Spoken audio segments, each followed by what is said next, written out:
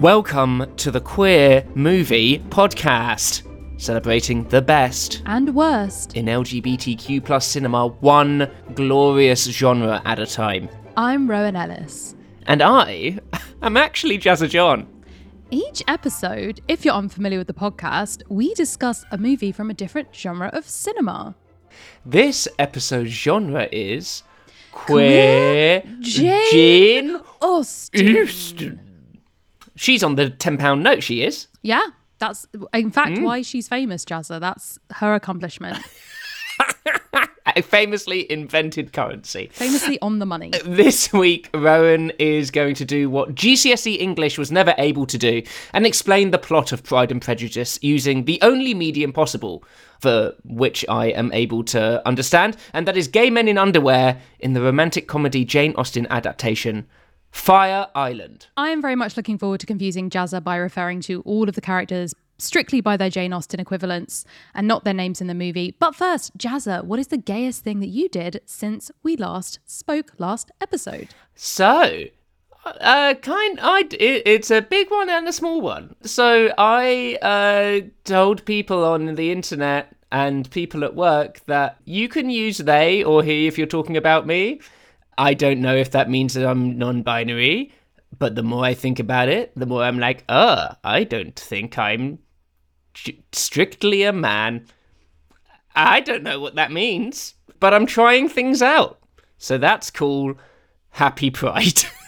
I love that for you. I love a bit of trying things out. I think that's a good I think that's a good alternative to the hey, you just have to think about this alone in your own head until you're totally certain and then you're allowed to say something, which feels not actually that great. Yeah, and that is, to be fair, exactly what I've been doing for the past, 3 years. So wow, I was like, you know what, let's test it into the real world. How about you, Rowan? What's up, gay? I saw my book in stores for the first time and got to sign it. I got to sit behind a little desk and I got people came up to me and I got to be like, hello, who should I make it out to? How do you spell that? And then I signed my name, except for the fact that the shop somehow didn't have Sharpies, which is like the go-to book signing pen. And they had instead like a dry erase marker. And which is technically fine, except for the fact that I don't know how quickly it takes to dry when it's on so you're actual just there paper. kind of like so I flapping around like pages. I'd sign it and then I would just like be gently blowing on their books like, okay, hopefully it dries. Okay, just maybe don't close this page for a while. Okay, thank you, bye. You get both Rowan Ellis's signature and a bit of her DNA and some spit as she blows over the ink to make it dry. What a win-win. I actually also saw your book in the wild for the first time as I walked past Gaze the Word. Forget your pronouns, Jazza. That's the gayest thing you did. Okay, fuck you. Where was it? It Gaze the Word. The Word. It was like the perfect thing because they had all of the heart stoppers. It was basically you in a shop window. It was all of the heart stoppers. That queer history book. What did you just call me? A heart stopper? Jazza, stop. I didn't. Your book and like all of the other like brilliant illustrated kind of like queer books. It was really good. I should have really taken a photo and sent it to you. Yeah, you should have. But I didn't. You know, what can you do? Yeah, I thought about it and then didn't. Soz.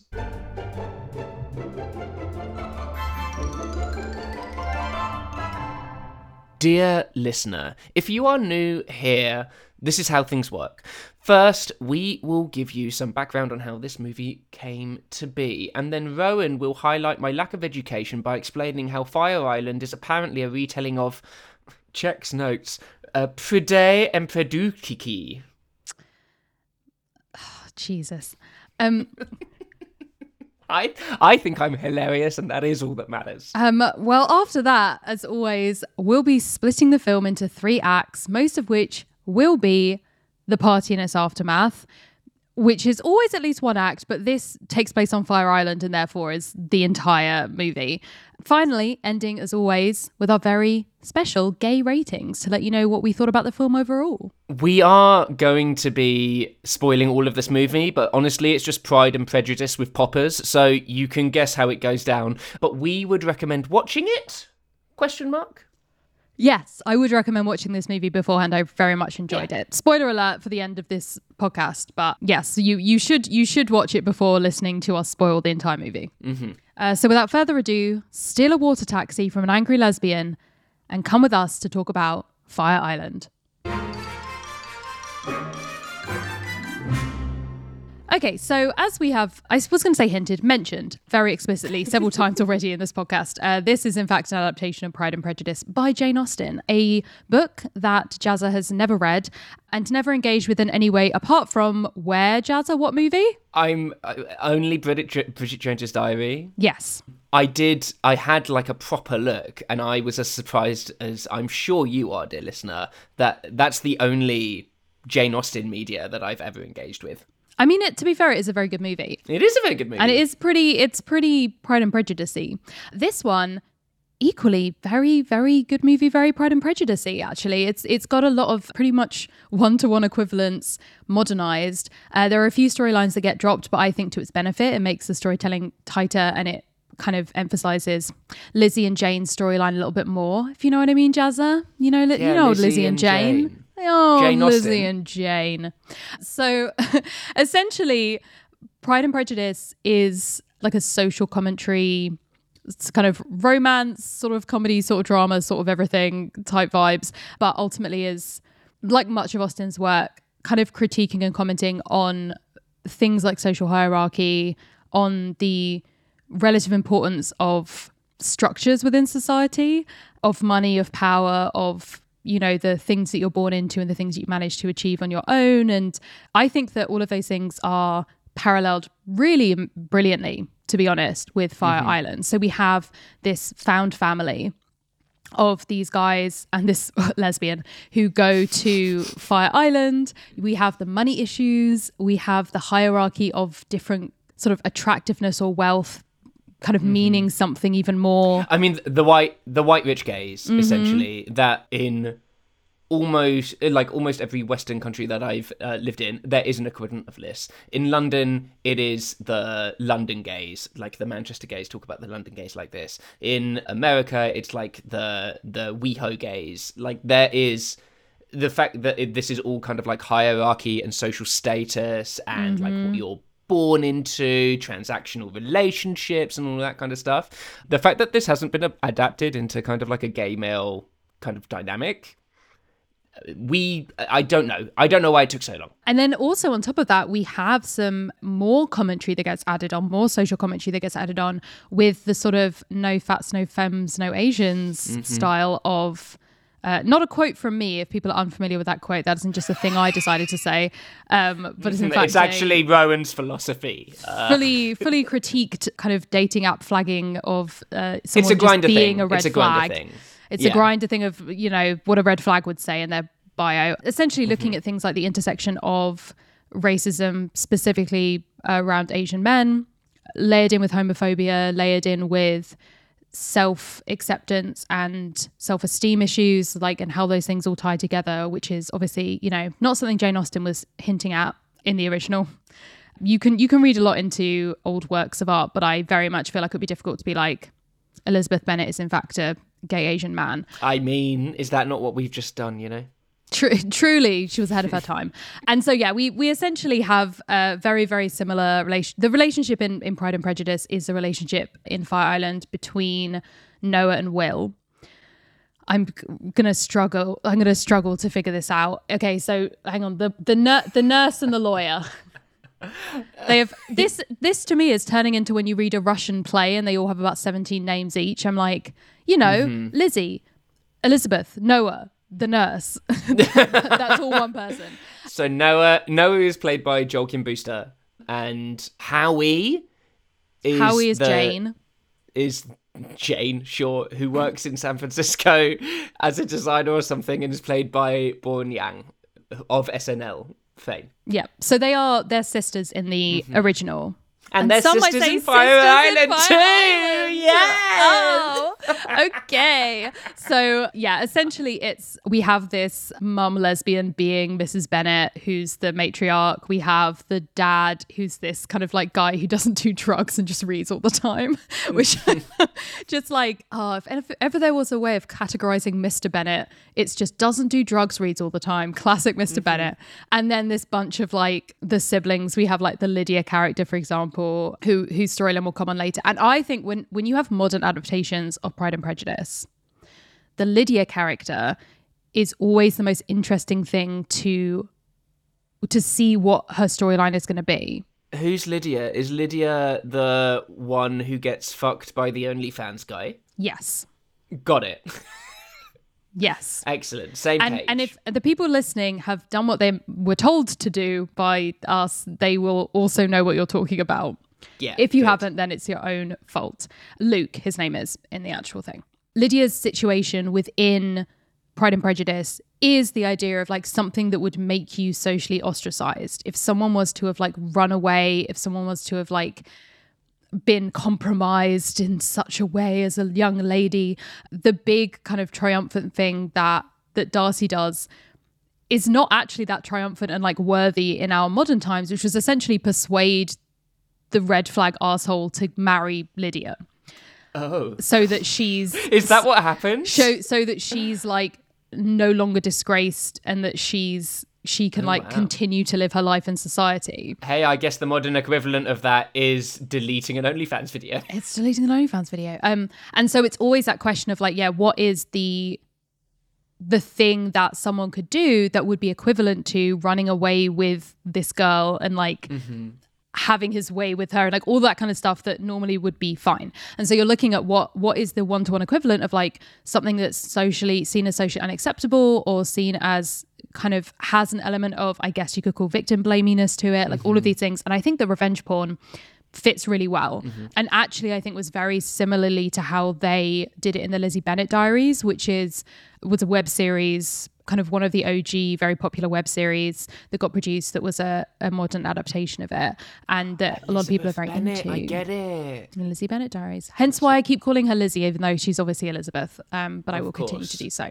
Joel Kim Booster, Noah, the nurse. Yes, indeed. So, okay, we skipped ahead, which is kind of you have to do if we're talking about the context of this being like a Pride and Prejudice adaptation, kind of talking a little bit about the plot points. But I think what makes sense is if we go through the plot now and I can sprinkle in some more Jane Austen, if there's any, as we go along, so that we, stick to our normal way of doing things on the podcast, which is obviously extremely watertight and very, structured. Yes, 100%. Before we dive into that, I want to quickly give a little bit of a background of how this came to be, because I think it's actually quite interesting. Ooh, please tell. Rowan, do you remember Quibi? So I do remember it, but I mainly remember it because it gets a name drop in this. It gets a name drop. It gets a name drop in the script. Margaret Cho, my close personal friend, she mentions that she was an early investor in Quibi and that she was bad with investment. That is a really great callback to the origins of this movie, where originally Joel Kim Booster, who stars in this movie and wrote it as well, he ended up getting commissioned by Quibi to make a series of a load of gays on Fire Island, co-starring his close personal friend, Bowen Yang. So that is a callback to the fact that Quibi... You have so many close personal friends, Jazza, can I just say, in this cast, truly. Close personal... Only Margaret Cho is my close personal friend. Your close personal friend. There's other close personal friends. Yeah, it was Joel Kim Booster's close personal friend, Bowen Yang. A couple of degrees separated. Of course, yeah, now I'm only 1 degree separated from my close personal friend, Margaret Cho.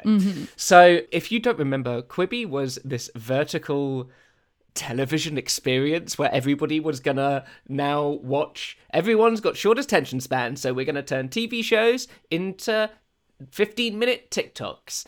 No one wanted that, so the whole company folded. Instead of this eventually being shelved because it was going to be a Pride and Prejudice retelling of Gays on Fire Island. Okay. I think it was called The Trip. Joel Kim Booster ended up finding support for it with a studio and then pulled together this amazing majority queer, majority Asian cast and turned it into the joy that it is today. I think that the movie, you can kind of tell that maybe this was meant to be a smaller project. What are you implying? Some of the production decisions. I'm implying they didn't have a huge amount of money, and I think that's okay. But they brought on director Andrew Ann, who Booster had worked with in the past, and ended up pulling this bad boy together. And that is everything behind that really quick joke in Act 1. Speaking of which...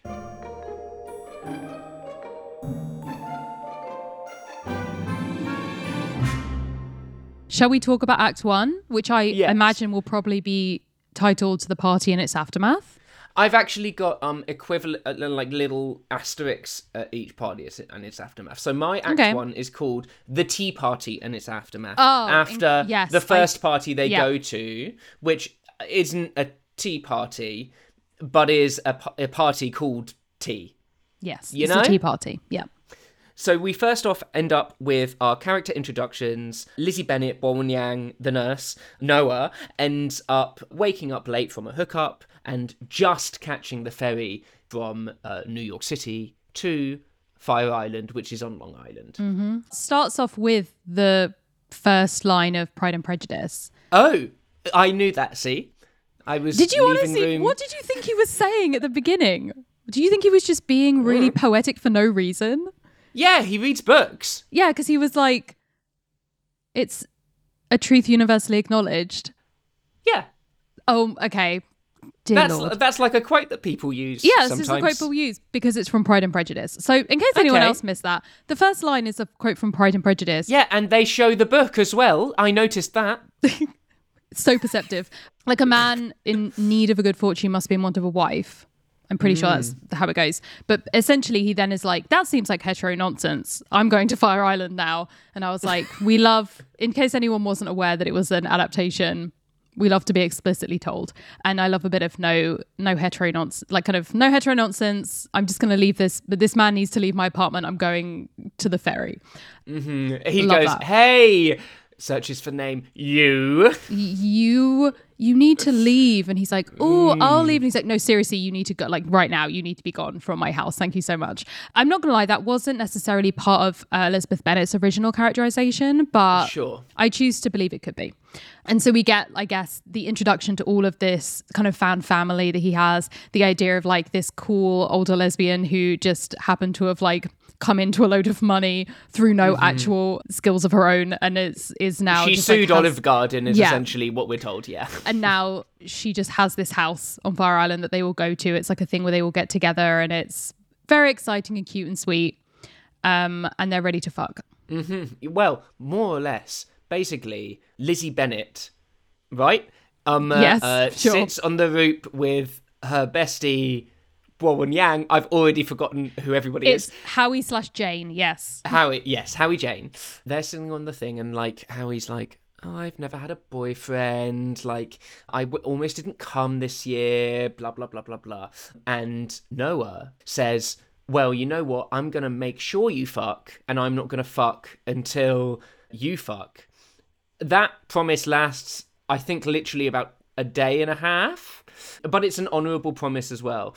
It is also at this point that we are introduced to the fact that Margaret Cho, my close personal friend, she says that she's made some bad financial decisions and now she's got to sell this house on Fire Island, which is the only reason that this found family have been able to continue to come back to Fire Island every year, which is renowned for being prohibitively expensive. I didn't understand why this existed as a plot point, because it is mentioned, brought up a couple of times, and then there's no kind of like payoff. I feel like this could have very easily just been a normal a summer in Fire Island. It didn't need to have to have been the last one that they ever had as a group, but you know, I'm not mad about it.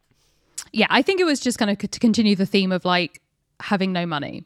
To explain why they were able to be there, and this theme of like, we are destitute, we have no money, like everything's falling apart, which is very, Very Jane Austen. And then they also decided to make it even more Jane Austen by having our lead fall in a pool so he couldn't use his phone. So, easy contact, texting is not available to him. He must message as they did in the olden days. Wait, hold on. What's the equivalent of Elizabeth Bennet falling in the pool? As in, they didn't have mobile phones in Jane Austen's time. Wait, what? How did they communicate? Through letters, which... We do get a letter. On. Yeah, we do get a letter from Darcy later on. So, and speaking of Darcy, yeah, after we've had everybody introduced, the tea party, which is like just an afternoon club thing in the sun. Basically, Fire Island looks like it's going to be my living hell because I hate a festival because I'm sweaty in indirect sunlight and that's not where I thrive. I'm more of a shady in the plant. shadows. Yeah, exactly, very much so. Indoors, probably in a cupboard. We end up seeing all of the two major love interests. So, one is Will, who is the stuffy, lawyery type, who is Mr. Darcy, and correct. is my future husband. And then there is Charlie, who's a doctor and like generic white boy hot. Who's he? He's Bingley. Bingley. I'll pretend that. So is that Hugh Grant's character in Bridget Jones' Diary? No. So Bridget Jones's Diary, I don't think really does. Bridget Jones's Diary is very loose. I think it's like, specifically, it's just interested in the dynamic of like, hey, it's the hot, boring one who I think thinks I'm an idiot, and then the dashing one who's actually evil. Got it. That's Lizzie's thing. I don't think actually Jane and Bingley are really a thing. I feel like I don't really know any of the B plot from that movie and how that might come into it. No, Bingley and Jane is the two very sweet dummies fall for each other. Right. And machinations of like other people who maybe should just keep their noses out of other people's business kind of force them apart through no actual reason. And then they have to come back together at the end. So essentially what happens in this movie. Right. So there's kind of like Lizzie and Darcy and Jane and Bingley. Look, I'm doing so well. Those seeds are planted, and Noah ends up trying to kind of like because there's this goal that Noah has of making sure that Howie ends up getting laid. He's like, pushes him into the arms of the doctor guy, and they're like, do you want to come and watch the sunset with us? And they watch the sunset. They count down the sunset, which is now something that I'm going to do every time I see a sunset now. But I'll be honest, I'm usually in bed by 8, so that don't happen very often. It's fine. You can do it in the winter. So sunsets are like 4 p.m. over here in the winter, so you'll be fine.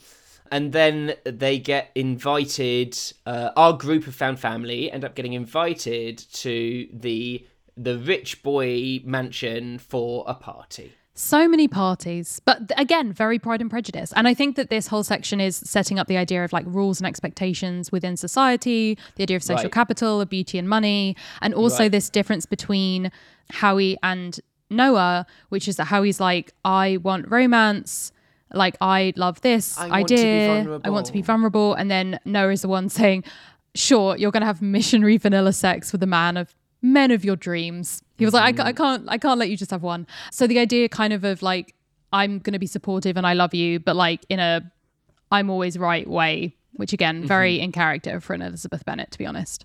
Big fan of that. It's almost like she has a lot of pride and or prejudice. Almost like it's the clues in the name. And then we also have a really interesting kind of parallel with the book, because we get after this like rager party where essentially they just all make fools of themselves and expose themselves as the true, oh my God, like lower class people that they are. They shouldn't be at this rich gays party. Can I anecdote for a second on this? Please do. I've been in this situation. Who were you in this situation? I have friends in the States who are the rich white gays. Classic. Who like are from money. Were you the one who was throwing lovely. up in a vase? Is that what you're trying to tell me? Oh, you have no idea. I have some lovely friends, and they should not have invited me to this really lovely party. I kind of got away with being there because I've got an English accent, and that's exotic over there. Yes, of course. But it was a time where Jazza drank too much and was sick in like various reciprocals around this really lovely house. I 100% identify with the group of them kind of like rocking up, looking at the half drunk bottle of wine that they've brought as kind of like I guess like a housewarming thing, and like, fuck, I can't drink this, and chucking it in the ditch, and then going in and just being like, oh, I need to find a corner and drown all of my sorrows. And I can confirm that expensive alcohol does hit different. Hits different. Yeah, I'm very, as someone who doesn't drink, dangerous. I appreciate your just like, giving me the inside info. You are welcome. I'll be your feet on the ground. Thank you so much. But we have kind of like a little bit of a Noah goes and tries and finds out about Charlie, who is Howie's love interest, the doctor, and looks through Charlie's like wash bag. Honestly, just to find out if he's on PrEP, which is important. And we find out, oh, lovely, he is. You should always use a condom as well, though, guys, because with both, that really does increase your chances of not getting STIs. Sure, that's English. And then overhears sexy Mr. Darcy saying, oh my God, Noah isn't hot enough to be that annoying. And then Noah has a chip on his shoulder about this for the rest of the thing. And all I would have heard is, oh, he thinks I'm somewhat hot. I'm in there. And a little annoying. How fun. And a little annoying. So that's chemistry, baby. Yeah, like so this is a classic trope in romance now forever, right? Like this literally just happened in the last season of Bridgerton. This happens in the original. Only Elizabeth just sort of laughs about it. She's like, what a nerd. And it's kind of like a big thing, right? The idea of, and sometimes they don't play it truthfully. It's like a miscommunication. Like they overheard them saying the beginning of a sentence and not the end of the sentence, and so like didn't realize that they were actually doing an impression of someone who's wrong or something like that. Whereas this kind of, I guess, committed to the bit. Like he did say that and he did mean it, but in a hot way.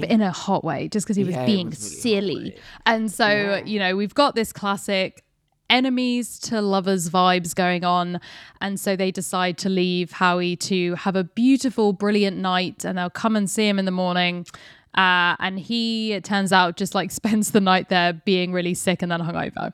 Absolutely classic. And hilariously, I think the closest, like the equivalent in the book is when Jane goes out and then it starts raining and she basically just like her frail female body can't handle rain and she has to like stay over at their manor house because she's sick. Is that really what happens? She basically just gets sick because she walks in the rain or something. She like goes somewhere in the rain. And so it's like, there's literally no other way that she will be able to spend any time away from her family and at this rich man's house other than her literally being bedridden from water. Sure, you got sick from the rain, really quote sick unquote. from the rain, Jane. Yeah, sure. yeah. And so Howie essentially is like that, except the rain was just like vodka. So but he had a great time because his little pediatrician boy like took care of him and like which was quite lovely, rubbing cute. his back. There was a moment when I was throwing up and he was rubbing my back and we had an intimate moment. I fucking loved that. I loved it so much because he's saying it to the Lizzie character, to Noah. He immediately is like, that's stupid, what, that's so gross, like boo, intimate, that's so dumb. But it's like, no, Howie, you do believe it, let yourself believe it, let yourself have the hot doctor.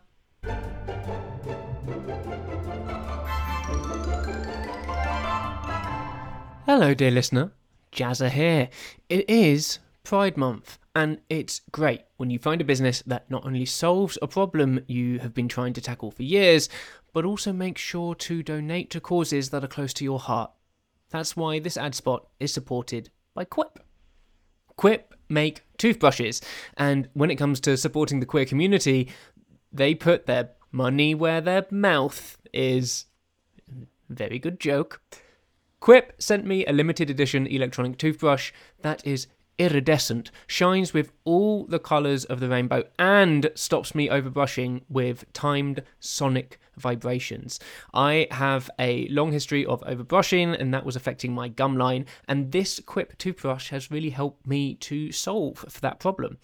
Quip are also donating $5 of each toothbrush sold, up to $50,000 to the Ali Forney Centre, which helps support LGBTQ+ homeless youth so that you can feel doubly good about using their brushes. They only start at $25, so you won't be paying through the teeth for better oral health. Another good joke. If you go to getquip.com/QMP right now, you'll get your first refill free. That's your first refill free at getquip.com/QMP. Spelled GETQUIP.com/QMP. Quip, the Good Habits Company. The Queer Movie Podcast is part of Multitude, a collective of shows that love to put cool stuff in your ear canal. As a member of the family, we aren't allowed to have favourites, but our sibling exo-law makes it very hard for us to play fair.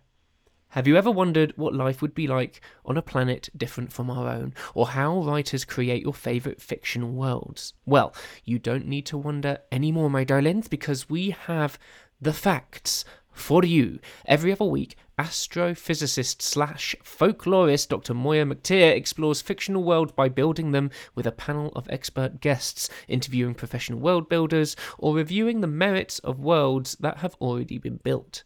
You'll learn, you'll laugh, and you'll gain an appreciation for how special our planet really is. Subscribe today by searching ExoLaw in your podcast app or going to exolawpod.com. We are also continuing to be supported by Squarespace, who can help you to buy a domain and create a website, Pride-themed or otherwise. We've been talking about how we love using Squarespace for website creation, giving us access to analytics, and creating email campaigns and connecting all of our social media in one place because we have lots of social media and it needs to be centralized. We know you hear a lot of your favourite media offering their discount codes, but this Pride Month, it would really help us out if you chose to use ours and support the Queer Movie Podcast. Just go to squarespace.com/queermovie, and when you're set up to make all of your digital business dreams come true, you can use the offer code QUEERMOVIE, all one word, to save 10 percentage points off your first purchase of a website or domain. Remember to go to squarespace.com/queermovie. Now, back to the show. This is also where my Act 2 begins. And I have called this the underwear party and its aftermath. For obvious reasons. Because there is an underwear party. A party where everybody is fully clothed and incredibly respectful. They Yes, just absolutely. do line dancing all evening. So as a thank you, Howie invites Charlie and I guess his friends to come over to Margaret Cho, her house. She's my close personal friend. Margaret Cho throws a massive, oh my god, I can't believe it. I would have been able to just warm up some hot dogs for you boys and you'd gobble them all up, but now I've got to put on an actual spread. So they get sent to the supermarket where they walk around denting cans because, by the way, they're poor. We get a little commentary about inflation on Fire Island as well. It's more expensive there than it is in New York City. Oh my goodness, can you imagine? And then we get introduced to OnlyFans boy called Dex, who is He's Wickham. Boo, hiss. Wickham. We boo hate hiss, Wickham. Boo hiss, boo. Yep. But he is beautiful and has really great thighs. I'm just putting that out there. Like, Sure. Yeah, Here, I would like to quote Will. Please. And the quote is just, superficial vapid morons. Oh my god, my type. You are your own type, truly, whenever we watch any movie with hot men in it. Yeah. I mean, I'm not getting any action at the moment, Rowan. I need it somewhere. So we have an introduction to Dex, who is our boo his boo. We walk past Will and Charlie, who recognize Dex. Will clearly doesn't like him, and Noah decides to invite Dex to the party this evening as well to make things interesting. When everyone starts arriving, Will's like, who's our Mr. Darcy, goes to Noah, oh my god, you read? And then they have oh my god, like you're not moment. like other girls. You're just so not, tucks her hair behind ear. Oh my god, yeah, I read. I have opinions about things. And they do actually have like a really hot debate where clearly there's some hots happening. And they have different opinions about like books and stuff. Mm-hmm. Sounds great. This is like the classic enemies to lovers thing where it's like, okay, we just have a little bit of misunderstanding sprinkled with we disagree on like little things and not, you know, like one of us is a fascist, one Society. of us is subjugated kind of vibes. Yeah. It's more like because that's like that's a very specific kind of enemies to lovers. And you know what, if that's your thing, you do you. But I feel like there's a spectrum, and Pride and Prejudice is on the slightly less extreme version of the enemies to lovers spectrum, where it's just a lot of pride and or prejudice getting in the way of their love. Mm-hmm. So they have a lovely evening eating with one another. Then we find out the following morning that Howie kissed Charlie. Oh. Yeah, he did. Yeah, Cute. he did. Go, Howie.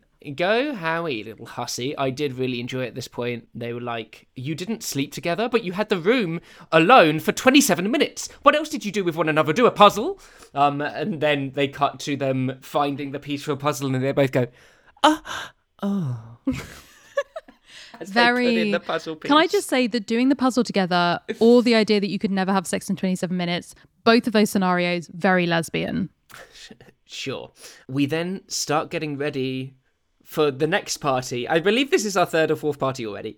We go to the next party, which is the underwear party, which is world famous. Yeah. I mean, I feel very represented personally by Margaret Cho eating ice cream in a face mask, not being at the club while this is happening. Mm-hmm.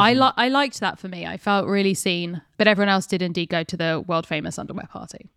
Yeah, so they have this moment where they all bring it, because they're poor. They bring out all of their... Did you forget? All of the... Did you... Just to remind you, viewer. Yeah. They bring out all of, like, the drags of drugs that they have. So they have, like, some ketamine like from a little pill I found Moscow. on the floor last Here's week. a pill I found on the floor. It could be Molly, or it could be a probiotic. Who knows? There is also... They bring out, like, a half bottle of G. Do you know what G is? What do you know about G? Babes, I don't know any drugs. Let's be real. G is GHB, the date rape drug, and it's basically a house cleaning detergent that especially the gays have discovered. Basically, does all of the good things of alcohol with none of the downsides apart from it might kill you. So the way that you take G, it's all or nothing, baby.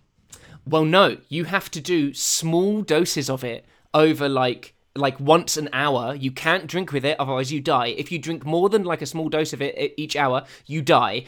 So can I just clarify, when I said all or nothing, I didn't mean you do it all or you do nothing. I meant it's like it's fine or you die, all or nothing. You know what I mean? That was what I was getting 100%. At. I needed to clarify. I wasn't like every drop, drink it down. But as they're going through this, the character the guy who plays Luke downs the G, and I'm like, well, he's dead. Like that's Jazza was there like, it's Chekhov's G, you guys. This is coming back to bite him. And I was just like, I feel like this is irresponsible representation of drug taking. But, you know, they end up going to the party. Sure, yes, exactly. They end up going to the underwear party. Mr. Darcy, Will, is also there. In trousers, like he's in shorts. He's not in his underwear. He really didn't get with the spirit of the party. Yeah. Noah's probiotic is just starting to hit, and as he start dancing with Will, and they start kind of like nearly kissing and all of that kind of stuff, and then this other friend who we haven't mentioned yet, who looks like a fucking alien. He looks like an alien, like somebody in a bodysuit. Do you know who I mean? So I think this is meant to be Caroline. Okay. In the original, but I think it's called Cooper in this one.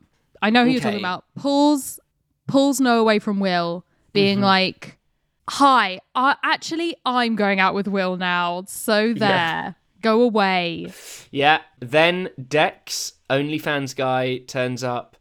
Noah takes him into the dark room and full on sucks his dick. Mm-hmm. Like, there's not actual kind of like, you don't see shaft, ladies and gentlemen, but you certainly, like, it's very unambiguous what is happening. Like he's not checking for a mole. Let's just say that.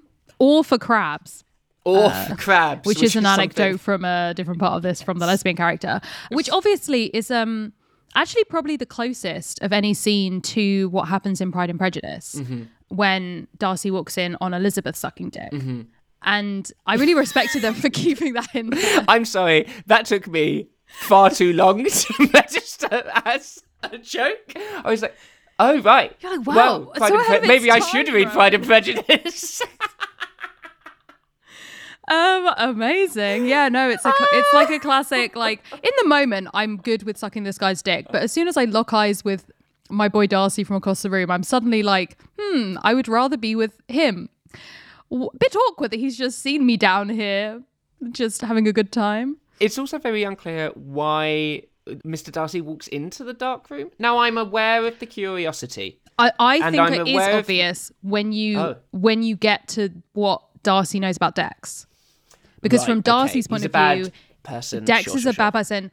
He knows that these guys have just gotten so drunk that they've like passed out and puked everywhere the last time they were out. And he's just seen this guy he was dancing with, who, as you pointed out, the drugs had just started to kick in for him. Yeah. Suddenly go off with this guy that Darcy knows has I think he refers to it as kind of like a blurred idea of what consent is. Yeah. And so I can definitely see him being like, especially when we know as Pride and Prejudice fans, obviously, Jazza, that in Darcy's head, he's already pretty far gone on Noah/Elizabeth at this point. He's just starting to admit it to himself. And so I can definitely see that making sense, that he would be like, I'm just going to go and double check that there's nothing weird going, like that this guy is like not passed out at this point. Like, so I do think it makes sense, but it doesn't at the time when you're watching it, when you don't know Pride and Prejudice and you don't have this context. You're just like, I mean, shit, I'll get off the toilet, Darcy. Like, you coming in or you going? Like, what's that? Why are you here? But once again, I feel very seen as the person who has been at parties where there is an orgy. Shuffled in and been like shuffled in, get that. Anybody? Anyone a condom? Anybody need drinks refilled? You all right? You comfortable? Okay? Everybody consenting here. Okay. All good? And especially, there's a bit where later on where Noah is looking for Howie and opens the door, sees like a full-blown orgy, goes to close it, and then thinks, oh, I'd better check. Goes, Howie? Everybody stops, looks up, looks towards him, and go, no, never mind then. And everybody just continues fucking. And I'm not even lying when that has happened to me. I've got it looking for someone. I'm like, Howie? Oh my God. Just out of any chat? Just okay. to check. No, okay. Have fun. Okay, good. Bye. Have fun. Play safe.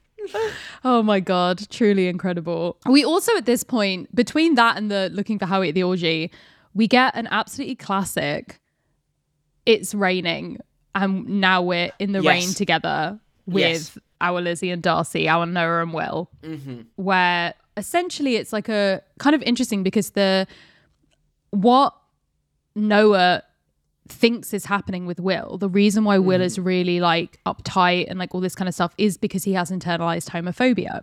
So his whole perception, his prejudice, if you will, his prejudging of Will is that GCSE English, come for me. Is that he's very like stuck up, that he thinks that him and his friends are below him, that he's sort of like this Asian guy who's only friends with white guys and sort of is trying to be just like them and is trying to ignore his like his own identity and ignore his queerness so that he's like okay with being queer as long as it's palatable, like kind of has all of these ideas about what Will must be like based on effectively the fact Will is not naked at the underwear party.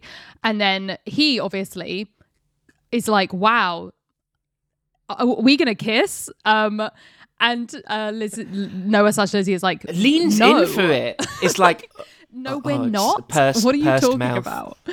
Which is in fact a parallel to the scene in Pride and Prejudice where he fully proposes to her and she's like, no.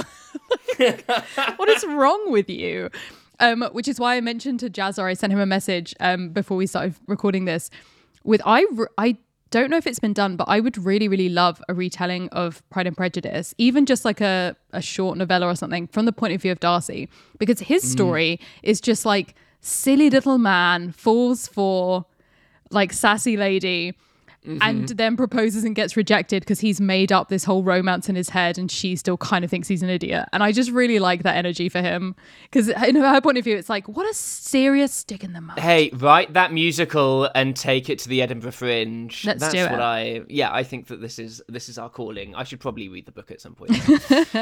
So Noah finds Howie. Howie saw Charlie has ended up hanging out and hooking up with his ex, who all of Charlie's friends flew in from somewhere. To get them back together or to have something happen with them. Yeah. Because they're rich. Because they're rich and they can't just fly people in. And Howie's like very sad about it. And then they have a heart-to-heart. Noah and Howie have a bit of a heart-to-heart. And Howie's like, I'm not like you. And I'm guessing this is the Jane and Lizzie kind of like dynamic of like them desiring and wanting different things, but Elizabeth wanting something, expecting something different for Jane, I guess. I'm assuming that Elizabeth doesn't want Jane to get fucked in the original Pride and Prejudice, but I mean, not in so many words, Jazza. But you know, scholars say it's implied. No, it's not. Is the scholar? Are the scholars you? Is it you? The scholar is me. I am implying that. I think basically it's just like it's very funny because functionally, both Lizzie and Darcy / Noah / Will basically just are really ride or die for their friends, sisters, and just really want the best for them, and just don't think anyone is worthy of them, which ultimately kind of messes up the whole situation. Because one of the things I think is really fun as a viewer or as a reader of this whole kind of dynamic is that we can see that Lizzie and Darcy, or Noah and Will, actually have way more in common than they realize. And one of the big things that they have in common is being just like aggressively ride or die for their friends, just expressing it in slightly different ways. And so their friends just happen to be dating each other and neither of them thinks the other one is good enough for them. And so it's very like that kind of tangled web where they both kind of have the same energy but just in completely opposite directions, which I very much appreciate, which I think essentially we're at the third act at this point. We are at the third party.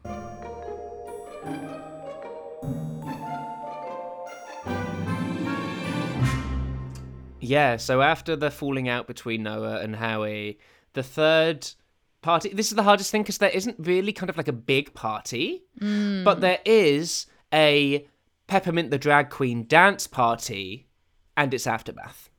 And to be fair, that's a pretty good one. It is a pretty fucking good one. I'll watch anything that has Peppermint in it, I'll be honest. We wake up the next morning and Noah has received a letter from Will, from Darcy. Now, I understand that we have set up, his phone is wet, he can't use it, it's in a bowl of rice to get all the moisture out, blah, blah, blah, blah, blah. We need this to build up for a letter. What I don't really understand is why couldn't this letter just been a text message? I don't understand why it had to be a letter. Like a text message to someone else's phone? No, a text message to yourself. Yes, of course, between two people.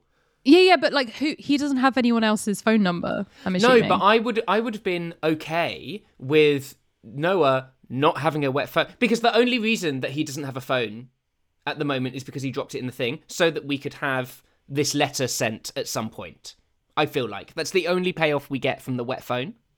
Yeah. And I'm like, I don't think it needed to be a letter. Yeah, we have implied payoff that like it's a reason why he can't just ring Howie and find out where Howie is every time Howie just goes missing, which is actually quite a lot during this whole thing. But also, I guess like not being able to look Dex up, like not being able to find him himself, because it's implied that he doesn't actually see this guy's Instagram until someone's able to show it to him. Like all those things that you would check up on someone to see if they were dodgy. But I also, how about you just get with the romance, Jazza, yeah? How about you get with weird cryptic letters and their inherent eroticism, huh?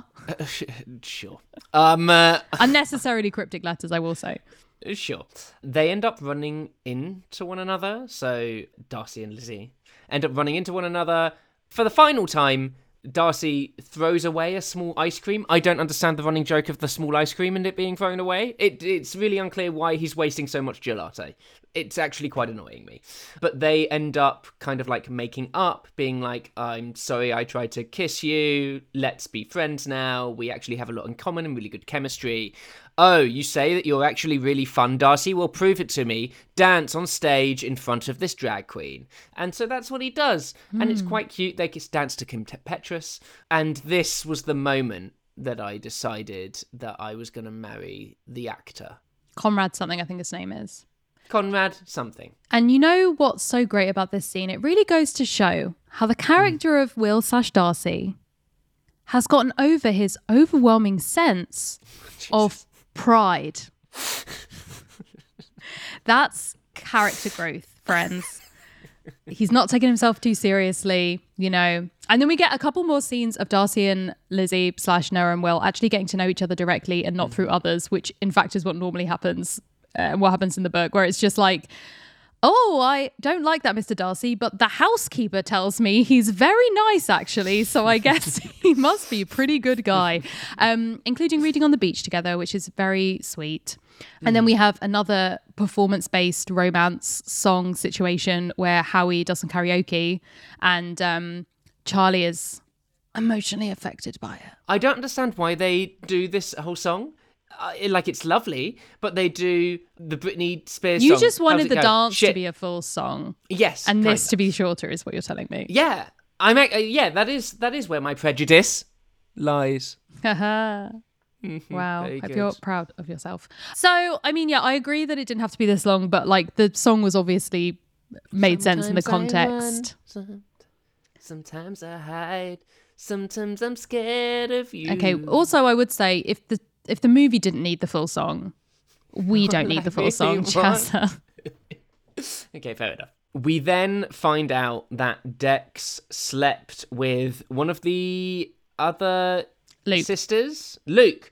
Slept / with Lydia, Luke, yes. / Lydia, and then posted it on his OnlyFans, which is really illegal. And I don't Very think, much so. and I think actually makes it really unrealistic because nobody would do that. Like, that is so clearly illegal. You'd think that, wouldn't you? And yet, people do. There's like actually quite a serious problem with it being a thing. But people would do it for, I feel like it's such a kind of like, if this is something that he's done before, he'd already be convicted for it. Maybe I'm being naive. You're being too optimistic and too naive. No, I think also it's not even a case of like him thinking that there was anything wrong with it. I genuinely think that Dex is so entitled and so he's not like ha ha ha how evil I'm being, whatever. He's not trying to get revenge even. He's just like, I needed is just to post an something awful today. person who's Sure. like, I got this hot guy, like we did it all day, he let me do it, like I look so great. Look at us. We look so great here. Da, da, da. Like, I genuinely think that he did not even... We already know from, like, Will's story that there was something going on with, like, difficult consent. Like, he clearly doesn't understand the consent as a concept. And also, I think he's clearly gotten away with it before. Like, this idea of he did something to Will's friend, but Will's friend didn't want to, like, press charges or go anywhere with it. And so it kind of was, like, something that... And this, I guess, was that thing that made it make slightly more sense about how cryptic he was being. Mm-hmm. Where it's like, if it's not my story to tell, I don't really want to disclose my friend's potential assault to like a stranger. Like, I can see that issue of like, am I just getting too overly involved in this? Like, I don't want to spill secrets and I don't want it to become this like drama, as it were, like this like Fire Island drama, like, oh my god, the gossip goes around, like all this kind of stuff. It was one of those scenarios where I'm like, this all makes sense to me in terms of it being a thing that could happen, even if it wasn't the best decision by all of the characters involved in how to handle a bad 100%. situation. So Dex gets confronted by Will and by Noah. They threaten him with legal action, basically, and it's kind of hot when Darcy does the lawyer thing. 100%. And they throw his phone in the water. Lovely symmetry there. Mm-hmm. Then we cut to Howie, and Howie's sad because Charlie still has his boyfriend around, or his ex-boyfriend around for some reason, and how he's like, I'm gonna go, sad face, I'm gonna go now, I'm gonna go early, which, guys, you've made it very clear up until this point that you're poor. That's so much money to reschedule a flight last minute. But apparently what's happening? Yeah, I was thinking that as well. And like, spoiler alert, later on, continues to just flout that and be like, I have to catch a train. Actually, no, I don't. Jokes. It's fine. I don't. JK. You stole a boat. Don't worry about it. Yeah. But yeah, basically, I think this is one of those cases of like, when we're looking at the character of Charlie, aka Bingley, his fatal flaw is being too damn nice. He is the Nick from Heartstopper being like, her dog died. I must go on a date with her, right? Like, that's how this works. And it's like, my ex has Lyme disease. I have to make sure he's okay. And so it very much was like, I think played, which I think is a very Bingley type way of playing this storyline of like, yeah, Charlie is just, he saw someone who was suffering and he's like, I just want to make sure he's okay. Like, I just want to take care of him. He's sick, like all this kind of stuff. And being too nice to everyone ultimately is going to mean that he isn't concentrating on someone he genuinely really likes and that he should actually be putting like concerted effort into, that is Howie. But I also think that we have this idea of like Howie having his own self-esteem issues, having his own experiences with racism within the community, with not thinking that he's worth anything, with not feeling as attractive as his friends, and not having a boyfriend, which is what he really wants, and not being, if he's desired by someone, it's a fetish. And so, but like, does he just say fine because he just wants some kind of intimacy? Yeah, right. Like all of these things are like very deep for a fun romantic comedy, but I think that's kind of some of the best romantic comedies do have those elements of like real gut punch, like, oh god, this is too close to reality right now, like this is actually really real. And that having this conversation between Howie and Noah / Jane and Lizzie about the idea of like, we want different things and that's okay. And I thought it was a really fun move once we decide to do this big romantic gesture, that they let it be Jane's gesture, that they let it be Howie's gesture, that they didn't have Howie and Charlie just like make up in the background and have the big romantic gesture be the Lizzie gesture, because I think that would imply, hey, Noah is wrong for not being obsessed with romance and for being someone who doesn't necessarily want to get into a monogamous relationship, not wanting to get into a heteronormative relationship, and that he's the real main character. And in giving this big romantic gesture to Howie and to Charlie, and then having a much smaller, like, ongoing negotiation conversation happen between the Lizzie and Darcy characters, I really enjoyed that. That was like very different to how you might expect this kind of thing to go, but I think it really served the story and served the message of the story for me. That was a lot. Oh, sorry. Prejudice information. No, it's great. My brain is just overloaded. For me, that was just Charlie stole a boat, said, I love you, and everybody went, oh, too soon, and then we all laughed, and then Darcy and Lizzie made out on a pontoon. That as the well. End. I didn't mean it to be like a big Pride and Prejudice dump. I just meant like, it was just like I was digesting. Even if Pride and Prejudice was nothing to do with it, the fact that they'd set up the idea of like, this character doesn't necessarily want romance, and it wasn't like, we fix them, now they do want romance. It was like, okay, we're allowing this character, and also like having his love interest, the Darcy of the piece, will also not be into monogamy necessarily. I thought was a very nice touch. I will say, sure, lovely touch. May I be a cynic? Sure. I don't see how, realistically, any of this works. They all live in different places. This essentially has been a 3-day fling. Sure, long-distance relationships do work. And if Darcy is down for an open relationship or something along those lines, sure, that can work. But everybody is being scattered to all four corners of the fucking United States. And what, are they going to, like, convene next year on You're Fire forgetting Island? something really important. What's that? Some of them, in fact, 50% of all of the couples, are very rich. So it's all going to be fine. I haven't been getting all of the subliminal messaging. It's been very subtle. I agree with you, but also I think they kind of like, it sort of doesn't matter. Like, I don't mind the idea of like, we're not having the ending is to indicate a happily ever after afterwards. I think the ending is to indicate how he deserved this, and he got this moment of someone putting him first and like doing a really big beautiful gesture for him, and it almost doesn't matter if they never speak again in a weird way because they literally have known each other for 3 days. But I think that he deserved to have this big huge moment, and to give that to that character and not to the lead like Lizzie character, I felt like was very fun and a very nice touch. A beautiful touch. Shall we go in and do our rainbow ratings? Let's do it.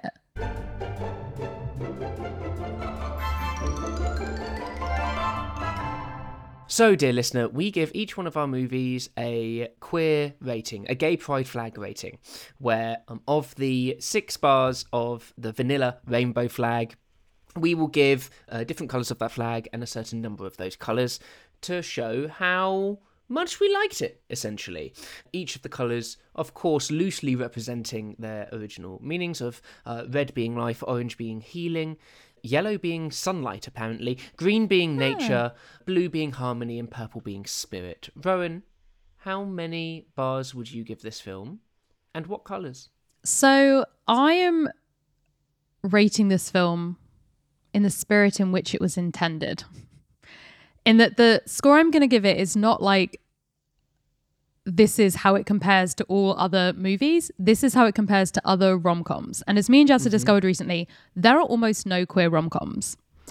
My lord, that aren't just based in full trauma or don't have like, just a lot going on. And so in that way, as one of the first truly like led by queer people, written by queer people, rom-com released in a major way. Queer Asian people as well. Yeah. Stuck on That Bros, which is another movie that the marketing is trying to make it sound like it was the first of its kind. We are going with, I'm going to go with 5, baby. Oh, what I'm giving it 5. I'm going to miss out harmony because, you know, enemies to lovers. Sure. It's too much enemy. And I feel like I couldn't miss out, you know, sunlight, for example, because very much it was very sunny the whole time. Sunny. Yeah, except when it rained during that one scene. During that one scene in the middle of the night, and then nobody spoke of it ever again. I'm 100% with you. I'm going to also give it 5 bars, and I'm going to give it life healing, sun, nature, miss out harmony, and give it spirit. Same. Look at us go. Is this the first time we've actually agreed I think it on might everything? Be, actually. Look at this, ironically, harmony that we have together. Oh my goodness. Putting aside pride and prejudice. No, it didn't work. Wow. No, I love this movie. I think that it's like very rarely all of the conversations felt so real, and all of the characters and the way that they spoke and the cuttingness of it and the relationships, everything felt really real. I know all of these people. I recognize a lot of these situations. I really loved it. And it kind of like is a testament to how rarely I get to see that reflected back in a screen, of the fact that I have to kind of like remark on it. But yeah, I thought that this was, even though I don't have the Pride and Prejudice background knowledge, none of it, I still really expertise. Love this movie. Expertise. I'm really interested to know, just very quickly, did you predict any of the stuff that was happening in terms of like, obviously you knew who was going to get together, but did you kind of see how it would happen? Did you see the idea of like that Dex was real bad news from the start? Like, or did you fully believe that this guy was like an arsehole who had been rejected someone because he started an OnlyFans and like all this kind of stuff? No, I didn't buy any of that. But I think that was maybe because you're like simply it's smarter nowadays than Jane Austen. But also I think that a lot of these things are now tropes. That's very true. That is very true. But the reason that Jane Austen is on the £10 note is because she was one of the first people to ever spend employ £10. These tropes to spend £10. Famous inventor of the £10 note. She was one of the first to ever put these tropes together, whereas now they seem really cliche, but the reason that she's such a special writer is because she was one of the first to do them. That's very true. That's very true. Thank you so much for listening.